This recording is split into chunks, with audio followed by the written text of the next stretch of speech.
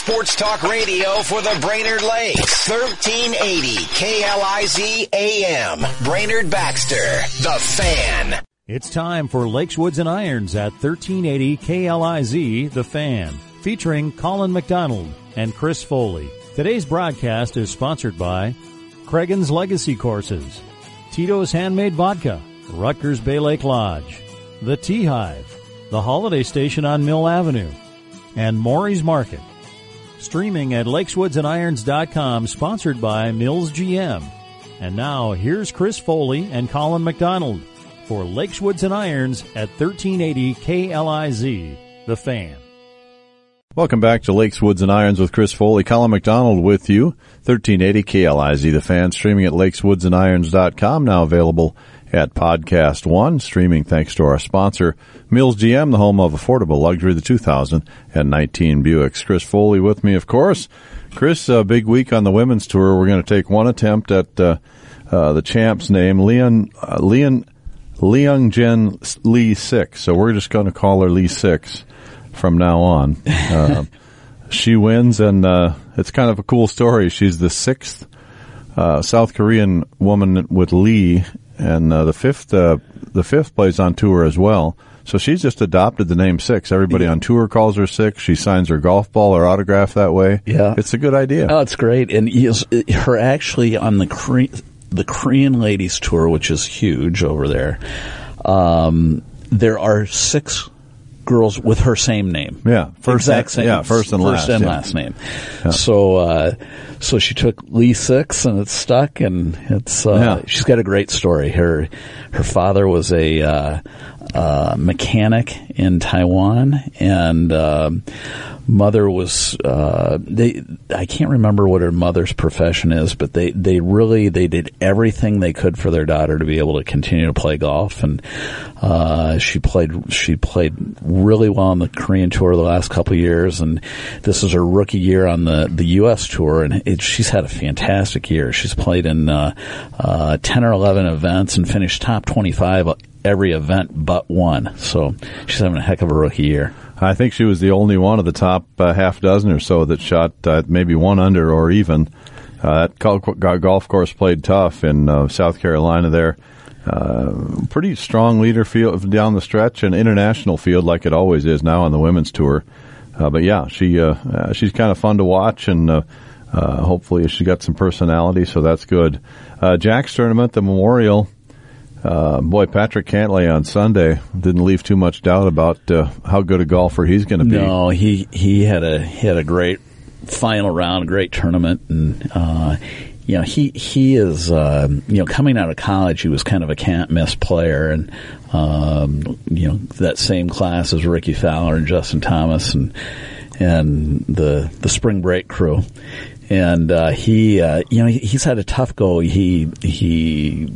His caddy was killed right in front of him. He stepped off a curb after one tournament and got hit by a car, and he struggled with that, and then struggled with some injuries post that. But I think hopefully he's back on track, and great win for him. Yeah, he's had a lot. I think Jack is one of his mentors too. He seems to know Nicholas pretty well, and was certainly grateful to win that tournament. Adam Scott was right there. Adam Scott's got his game about as good as it's been in several years. He just needs to make a few putts, which is what they always say about Adam Scott. But he started to make a few this last weekend. He finished 2 back in his second place. And Martin Keimer's game kind of returned. He was, I want to say, down around 200 or something in the world, and ended up leading after 54 holes, and came third. So not bad. Great event for Keimer, and another great week for Jordan Spieth. So he is every week he just seems to be playing a little better and a little better, so which is nice to see.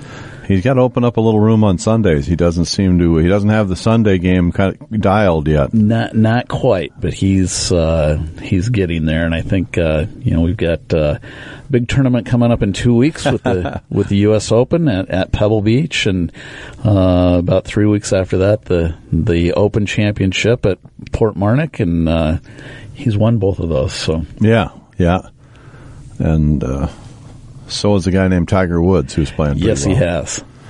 I think he took this week off. Did he? No, he played in Jack's tournament. Yes. He actually played well. He ended up finishing ninth. Yeah. Came back with a nice Sunday. I think he had 67 on Sunday. So, yeah. Jack's tournament, for the first time that I can remember, had 4 great days of weather.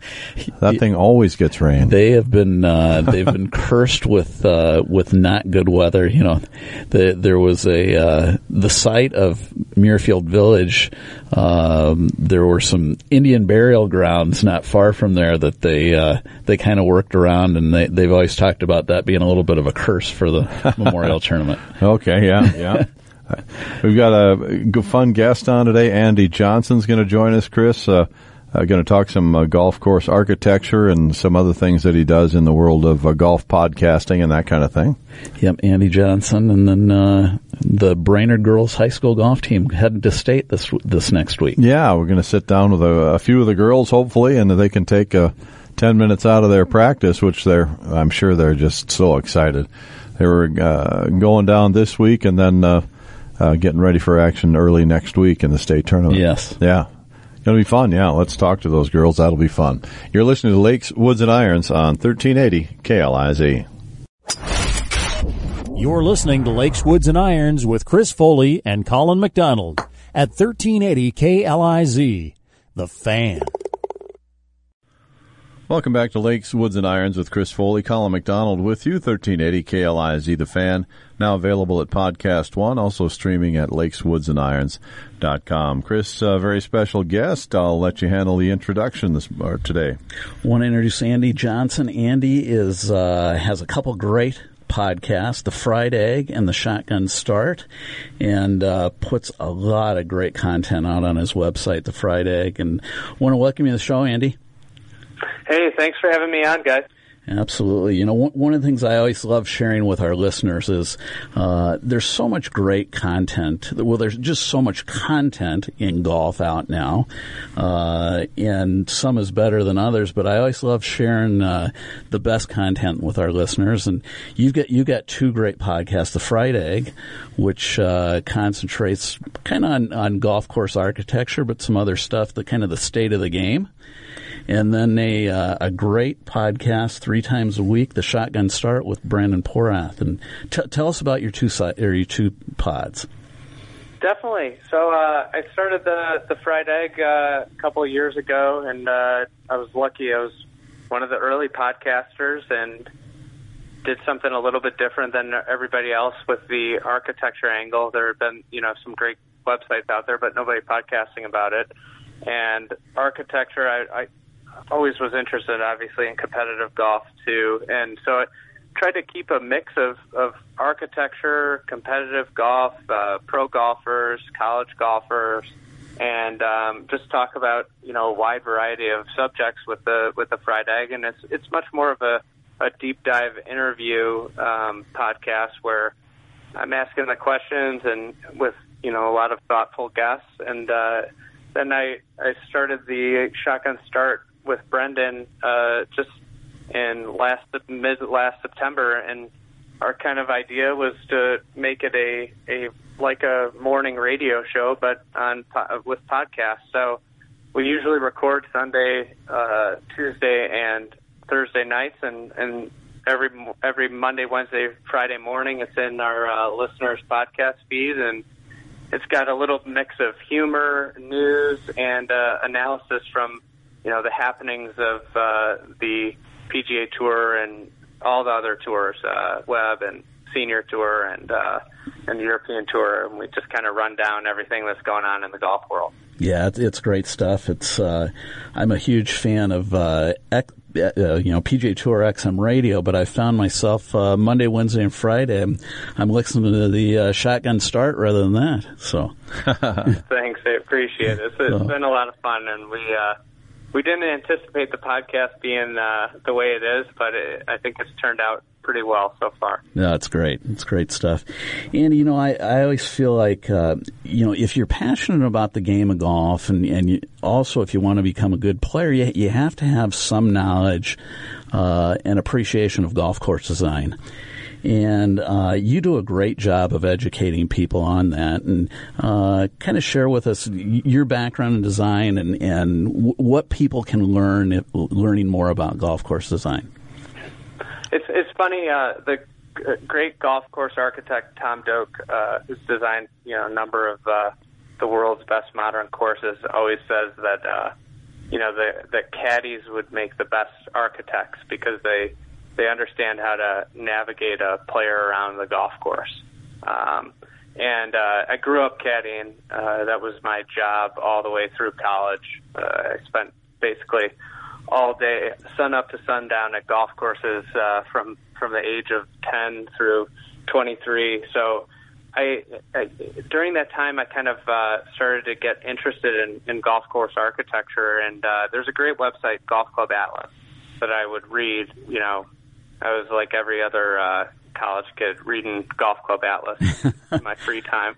And I was really interested in it. And I went to work in the real world, and that part of my life kind of disappeared with the golf course architecture thing. And then fast forward about 10 years, and I started the Fried Egg and started writing about golf again. And I started with just a newsletter that goes out 3 days a week. And it's kind of a rundown of what's going on in golf. And when I started to write articles on my website, I decided, hey, why don't I try writing about golf course architecture and see what people think? And sure enough, there was, this huge appetite for it. I saw, like, right away they were, my best performing articles. And so then I was like, wow, there's something to this, and started writing about golf course architecture more, and eventually started the podcast with a big focus on the subject. That's interesting. What do you find, Andy, maybe from now more of an expert's point of view, what would you like to see more of in golf course architecture, and are there areas that you think they could do with less of a certain kind of architecture? Yeah, I think we're starting to see a trend like with golf course architecture. This era that we're in now is with it's been led by the Bandon Dunes type developments with these golf courses out in remote areas, and the design's completely different than when we saw the boom in design in like the 90s, where I kind of like it. I liken it to, we went through a period of time when, golf courses were kind of popping up like subdivisions with, kind of cookie cutter houses. And, now it's much more of a craftsmanship era where these courses are built by these architects that are not only designing the golf courses from a blueprint standpoint, in layman's terms, but then they're also out there doing all of the work on the bulldozer shaping and building, these golf courses. So I think we're kind of in this era where we're getting a lot of great new stuff, and where I'd really love to see it continue to develop and evolve is in the public sector. So, and not only at resort level, but at the municipal level, so that, more and more of the masses are able to have these great golf experiences in America that, for the most part to date, have been exclusive to private clubs and to high-end resorts. Andy, I think there are a couple things. People tend to think of hard golf courses as great design golf courses. And then there's also the perception that the golf courses that are in the best condition are the best design golf courses. And that both of those things aren't really true, are they? I don't think so. I think that, you can have, a great golf course can be tough. Yeah.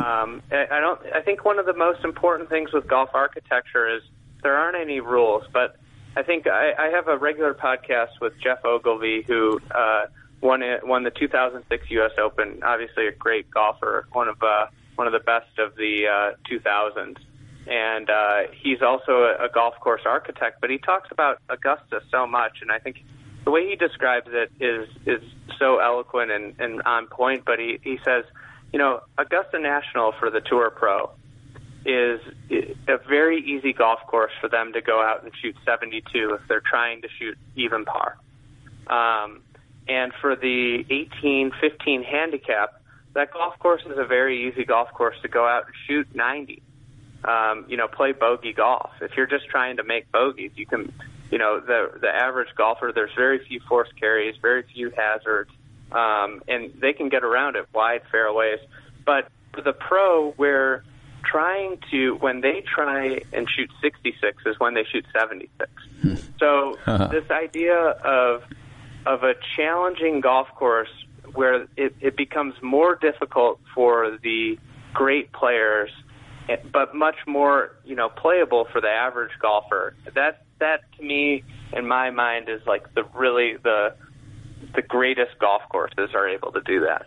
Yeah, and how is that achieved, Andy? What are some of the elements that make that? So I think it's, a water hazard, for example. Say you've got a 250-yard carry. For a great player, that's something they can do 10 times out of 10 for the most part, unless they hit an absolute horrible shot, like a 1 in 1,000 shot. But for the average golfer, that's very difficult. Water in general is very, very difficult for the regular golfer. But for the really great players, I think the subtle challenges are what challenge them more so than the very clear, obvious ones: bunkers, water hazards. So it's like Augusta National is a perfect example, and we'll see it at Pebble a lot too. Is like uneven ground where you've got sloping fairways, and that's, I think, hitting from a flat lie for a tour pro or the best player at your club is a very, very simple thing. But hitting a very precise iron from a side hill lie is very challenging, especially when you throw in wind or a slightly uphill shot. Adding those little variables are what really hang up the great players. And for the 15-20 handicap, they're just trying to make contact and advance the ball to a certain extent, and that's where those little factors don't affect them as much as a tour player. That's a great point. Yeah, hook lie, slice lie. Guys like me don't really get that. What are you talking about? I'm just going to go hit it. And I think that's where the great old school courses, like if you're talking about Minneapolis, like White Bear Yacht Club and Interlochen and those in Northland up in Duluth, like those golf courses feature these fairways that when they built them in the 20s, they couldn't afford or feasibly move dirt to flatten a lie. And what happened after World War II is, we had all this, the Industrial Revolution and all this earth-moving equipment that allowed people to create, flat lies in centers of fairways, because that's fair. If you hit it right down the middle, you should have a flat lie. But in actuality, they're to present in fully test players, the best iron players typically win at Augusta because they're the most challenged. The more challenge you present in a subtle way at the PGA Tour level, the cream rises. And I think it comes across more on the reaction of the players to the great players of the world. Adam Scott this last week in 17, he's won back, I think, at Jack's tournament, and he had a hook lie, fairly severe, and he had to hit a high fade, and he was having to make birdie basically to have any chance of winning. Well, he hits his high fade in there about 12 feet away, and you could see him explaining to the caddy, I had to dig down and turn my arms this way, and he had a big smile on his face, which we can't really see on TV, that how extraordinary a shot that was. Just looked like he's in the fairway like the other guys, but he was really pleased with the results. Exactly, and an average PGA Tour player from approach, you're talking about one of the greatest ball strikers of this era with Adam Scott, but like an average guy, they're probably, the reality of that situation is that they're going to be ecstatic with a 30-footer. And, there's only a handful of guys that can really pull that shot off. Yeah, exactly. Andy, if people want to, dive deep into golf course architecture and learn more about it, what are some of the great sources that you have? Definitely. So a lot of it's been in print. There's Tom Doak's written some really great introductory books. The Anatomy of the Golf Course is his kind of intro book and a great spot to dive in. He also has this little red book that just went back into print, and you can buy it at his website, Renaissance Golf. But that one I really like because it's really approachable. They're short,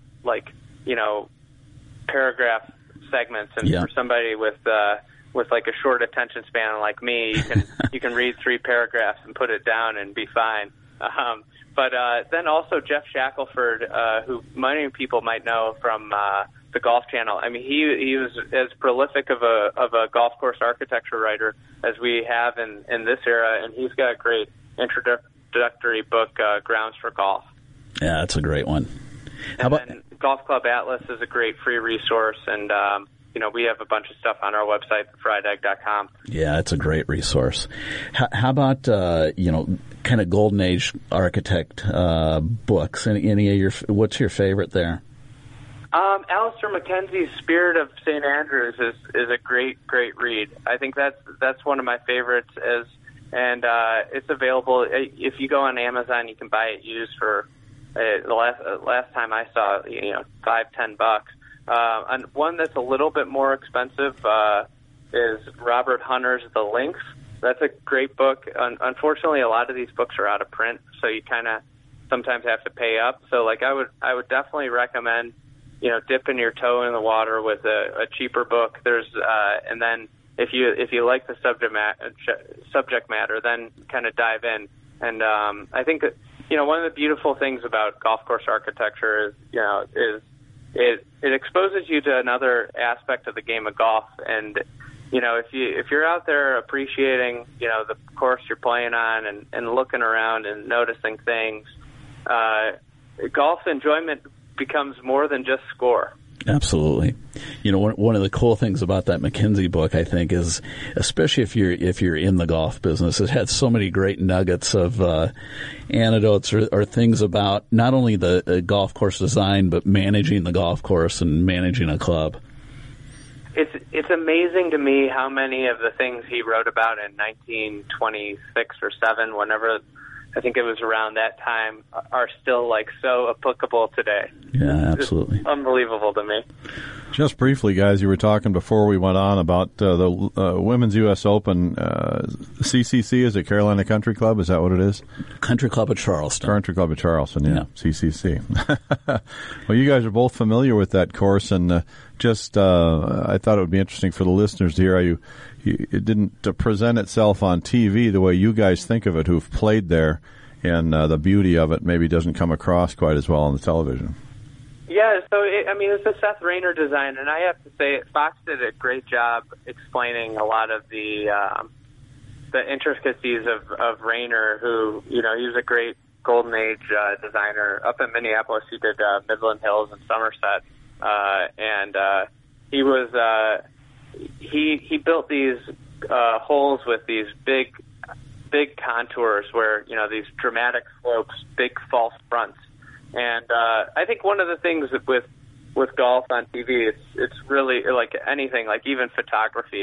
It's impossible sometimes to showcase the immense nature of a hole. It's a challenge that photographers face every day.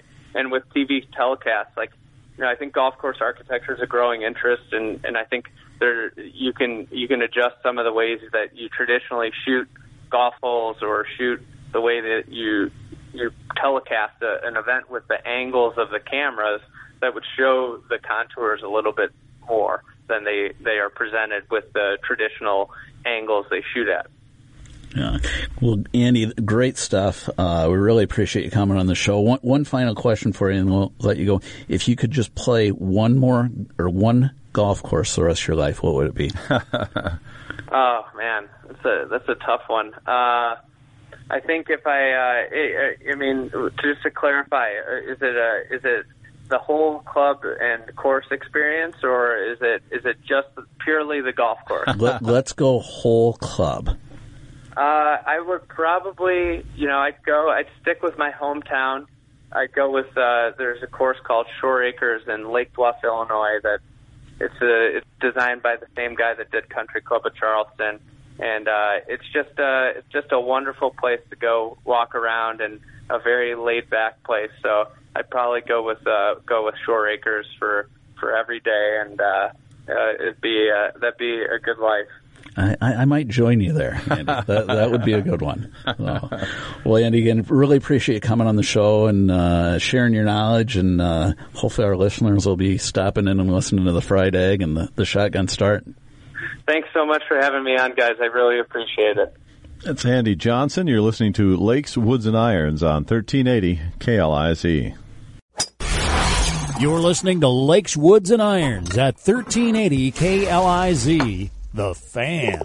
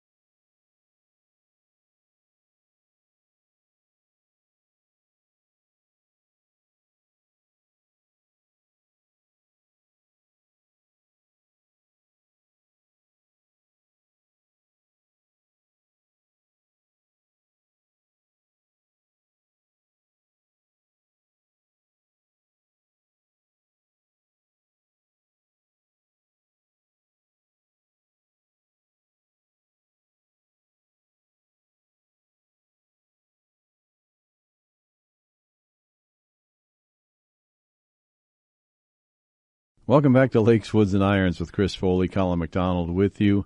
1380 KLIZ, The Fan, and streaming at lakeswoodsandirons.com. Thanks to our sponsor, Mills GM, and also now available at Podcast One.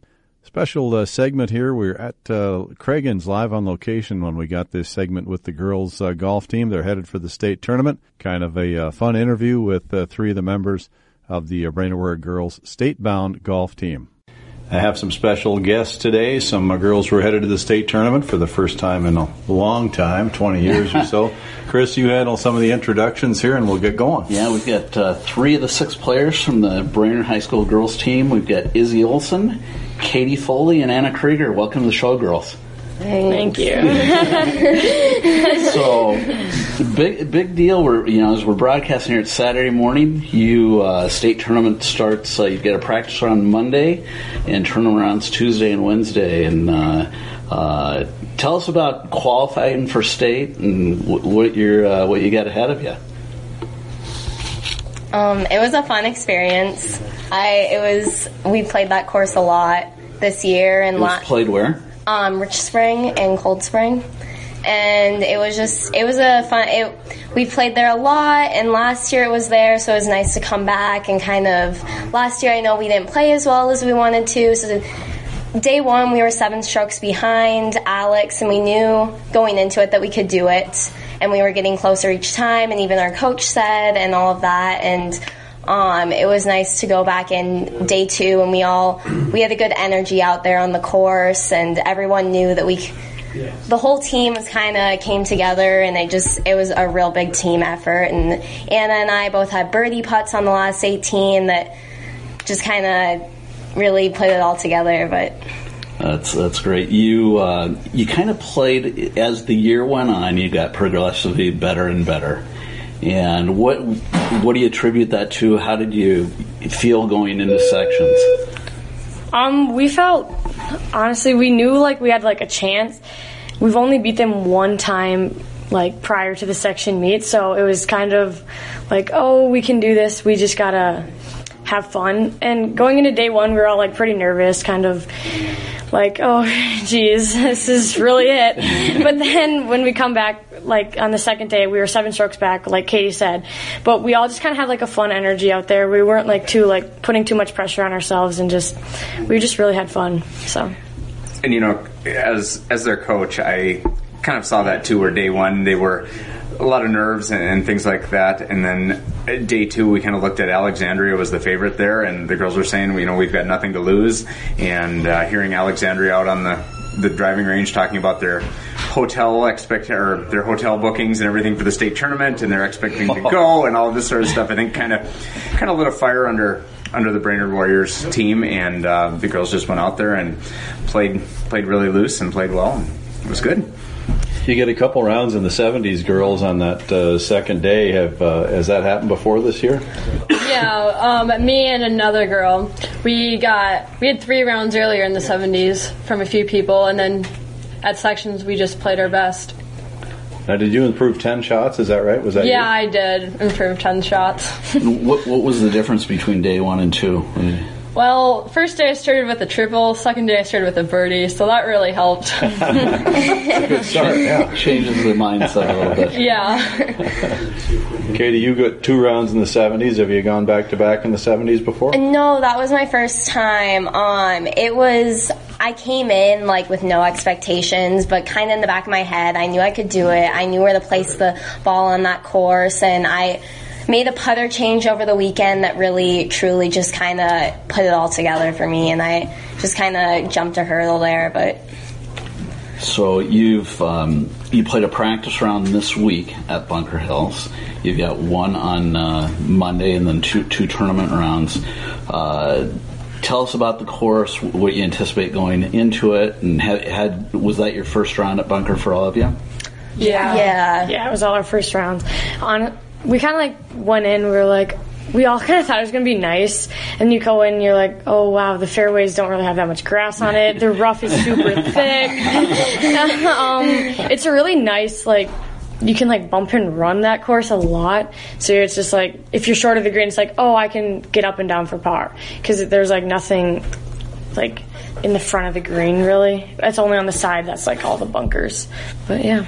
So our team might be a little spoiled by the Cragans, Madden, and Grandviews of the world, I suppose. Yeah, they did have a lot of winter kill down there. I'm pretty sure it's the type of grass they use, and they just had, I think they got a lot more of the ice this last winter than we did, and so we just kind of were more blessed with a little bit of some nicer conditions going into the season. But I think they should be having as good a shape as they can for the state tournament this year. And what do the 3 of you think about the strengths of your own games? What would you say they are?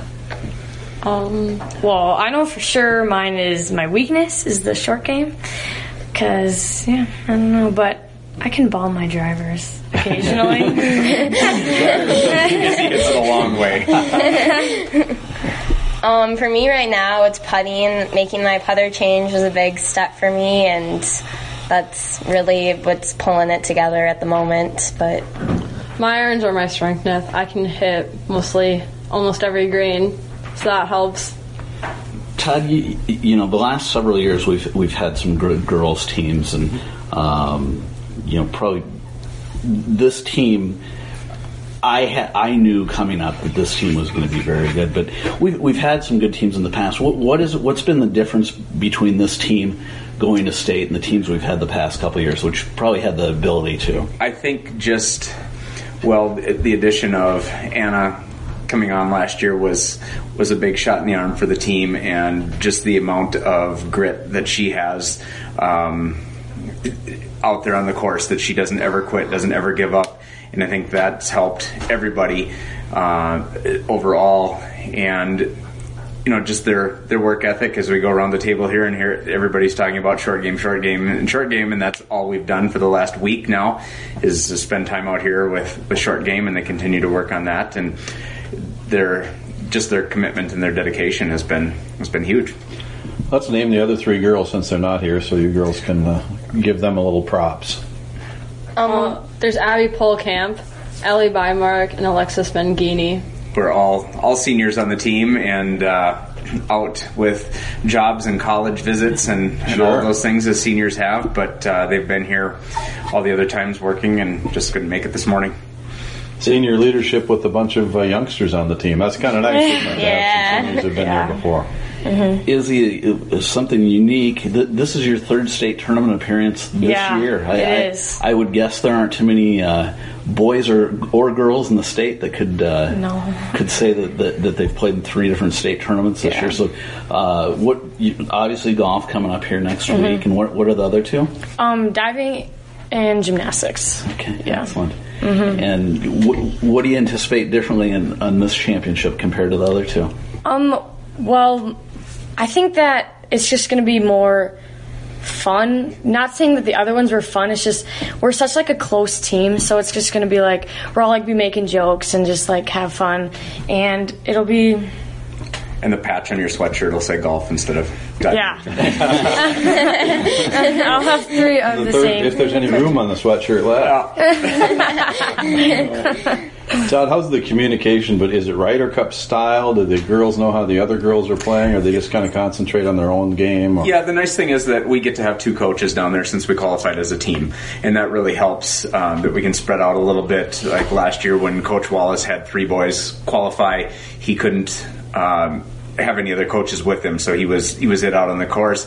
When you get a team, then you get 6 players, you get to have 2 coaches out there, so Coach Ollie and I can kind of be in communication back and forth. And I really thought that was a key thing in that final day of sections, that Ellie Bymark and Alexis Mangini came off and both put 40s up on their first 9, and just told the girls that, hey, we're close. They're pushing hard up at the front, those front groups, and let's keep going. And that just kind of kept the attitudes positive and on the up and up. And I think that helped a lot, and hopefully it will as we get into the tournament. Let's talk about those birdies on 18. That when you're tied at 661, those 2 birdies were fairly important. Yeah, it was fun. Our teammates we were the last 2 groups out there, and our teammates were waiting on the 18th for us. And both of my girls were off the green and getting ready. They were putting from the fringe and getting ready to hit, and they had both tried to chip, and I was really ready. And so I'm like, do you mind if I go? And I kind of stepped up knowing I was able to make that one, which was kind of nice. And I knew I went from I had a birdie, I think 5 holes back, and so I was even through 17 because I had a bogey on that 17th hole, but then to birdie the last hole and go 1 under really threw my round together for me personally. But and it was kind of a cool atmosphere, because when Katie dropped that putt, Coach Ollie was at the green with the rest of the team, and he basically had to holler at the girls and Izzy and to get off the green and come back. They're still playing. We still have groups to come in, because Anna was still back on the tee coming up. So reminds me of a Ryder Cup back in '97. And Anna, with yours, you had a long one, Anna. Yeah. For the past 6 holes, I'm like, I'm just going to bomb my driver, which I shouldn't have hit my driver, but I was going to anyway. And I hit it, everyone's watching, I hit it about 30 yards, and all I could tell myself was not to chunk this. So everyone didn't see that. And then I almost holed out. And then I had an 18-footer, and I putted, and I usually hit the ball too hard, and Alex was like, you want the flag? And I was like, yeah. So I hit the putt, and it's rolling. I'm like, slow down, and then all of a sudden I'm like, get in, and then it went in, and I'm like, that was big. So the flag in rule helped. Yeah, Yeah. I don't think that putt would have dropped without the flag in. No. Well, when she hit that, I was like watching, and I'm like, Anna, oh my gosh, you hit that so dang hard. And I was just sitting there, I'm like, Anna, oh my God, please go in, please go in, please go in. And right when that went in, we were like, okay, it's going to be so close. And when we added up the scores, we were 1 back. And because, we were all thinking, 8 to beat them. So we were like, oh, well, we just missed that by 1. But we were all thinking, okay, that's 8 strokes, but we actually tied them. And everyone was congratulating us, and we're like, we just lost by 1 stroke. And so then we just kept adding it, and then we just realized that we won. And then there was some question of what the tiebreak was going to be, but we figured it either way if they'd counted our low round both the first day and the second day, we would have come out ahead in the second day for sure with the round that Alexis had. So, yeah, it was good. Yeah, that's great stuff. Girls, thanks for coming on today. Yeah, thank you. Good luck this week, and it's just a thrill. I was telling Todd that Jean Martin mentioned we were going to a baseball playoff game. Eric's her son, and she said, Mac, it was 20 years ago today that the girls won the state tournament, and Jean coached that team. And I said, Chris just texted me, our girls are going to state this year, so that was kind of fun. Yeah.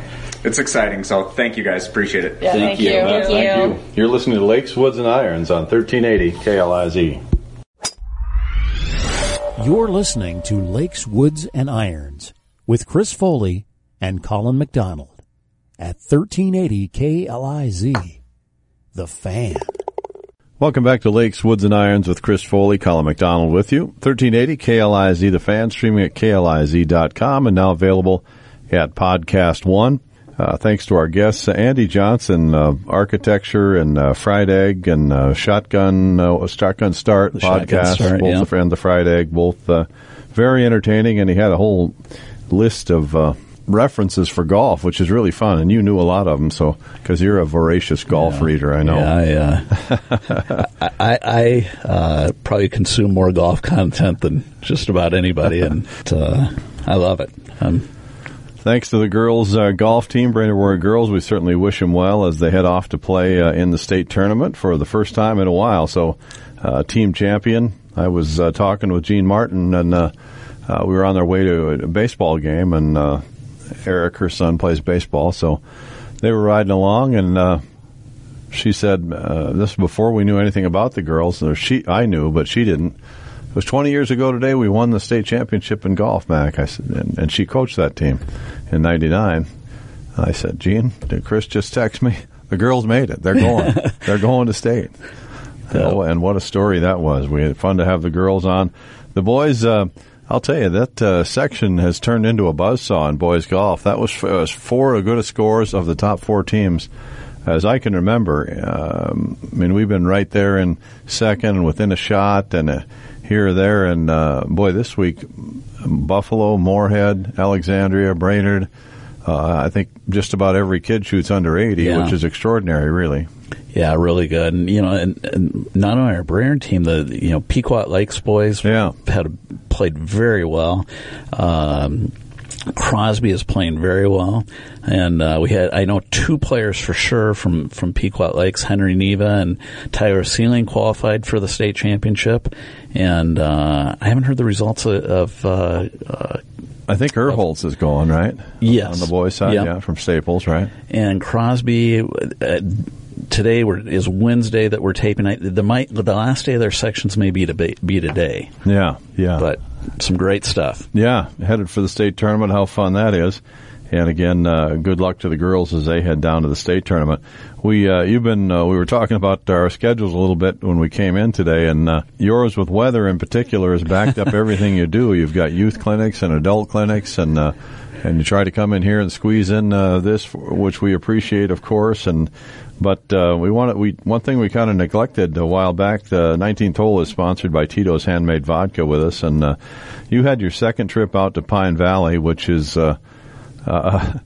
it's a place where nobody gets to go play golf, and now you've got to go twice, Chris. It's exclusive, for lack of a better word, and it's just a really high-end golf course that is thought of highly around the world. One of the best golf courses in the world. Yeah, it's pretty typically number 1, number 2 in all the rankings in the world of golf, and it's such a fantastic experience. It's if you listen to Andy Johnson talk about golf course architecture, Pine Valley was built in the 1920s, and just outside Philadelphia in New Jersey, so right across the river from Philadelphia, and Philadelphia was kind of a hotbed of golden age golf course architecture. And there was really a collaboration of the main guy behind it was a guy named George Crump, but there were many architects that kind of came and collaborated with him on the site. And it's built in the what they call the New Jersey Sand Barrens, and it's just a absolutely fantastic layout. There no two holes are alike. It's very wide off the tee. It's a fairly easy driving golf course, but very difficult around the greens. And you're kind of walking through sand all day, and it's a fantastic walk. It's beautiful, and the whole setting is really neat. It's very understated, nothing pretentious about it. But you stay right there on site. They've got cottages and what they call the dormy house, and the food is fantastic. The caddies are great, and the golf is kind of second to none. Yeah. How'd you play this year? I hit enough good shots that I was pretty happy with my game. I drove it really well. My iron game was not great. I was disappointed in that, but I putted reasonably well, and I chipped and pitched the ball pretty well, so I was pretty happy. Yeah. And did you get a chance to visit the 19th hole? We did enjoy the 19th hole a couple times, and they had Tito's Handmade Vodka as their house brand, and their drink, kind of their famous drink there is the Transfusion, which is Tito's Handmade Vodka and ginger ale and a little bit of grape juice, Welch's grape juice, and it's very refreshing. I'm going to dust my clubs off this week, and May is just a tough month with all the baseball games I call after my regular job. So and the way that fell this year was even more difficult with the rain, and then getting games in. So now my teammates are going to have to hoist me up on their shoulders in men's league and carry me around for a few weeks. How is the which team are you on, Mac? Shep's on 6. Shep's on 6. Yeah, that's right. You guys are defending champions, aren't you? No. We've never been champions. Oh, I thought you guys won the. We raced out of the gate last year, had a nice lead, and then collapsed down the stretch when the pressure. Where are you at right now? You haven't played. No, I haven't played yet. But, so I think we need a little spark. So maybe I can provide a little. I think you're going to get out there and lead the team. Yeah. Well, first time out, that's usually okay. Just close my eyes, don't remember any of my bad habits. That's right. And then they go, oh, yeah, that's your handicap, right? All right. Good show, Chris. Thanks, Mac. That's Chris Foley. I'm Colin McDonald, and you've been listening to Lakes, Woods, and Irons on 1380 KLIZ. Thanks for listening to today's edition of Lakes, Woods, and Irons at 1380 KLIZ, The Fan. Today's broadcast is sponsored by Cregan's Legacy Courses, Tito's Handmade Vodka, Rutgers Bay Lake Lodge, The Tea Hive, The Holiday Station on Mill Avenue, and Maury's Market. Streaming at lakeswoodsandirons.com, sponsored by Mills GM. We now return to our regularly scheduled program at the Lake Sports Talk 1380 KLIZ, The Fan.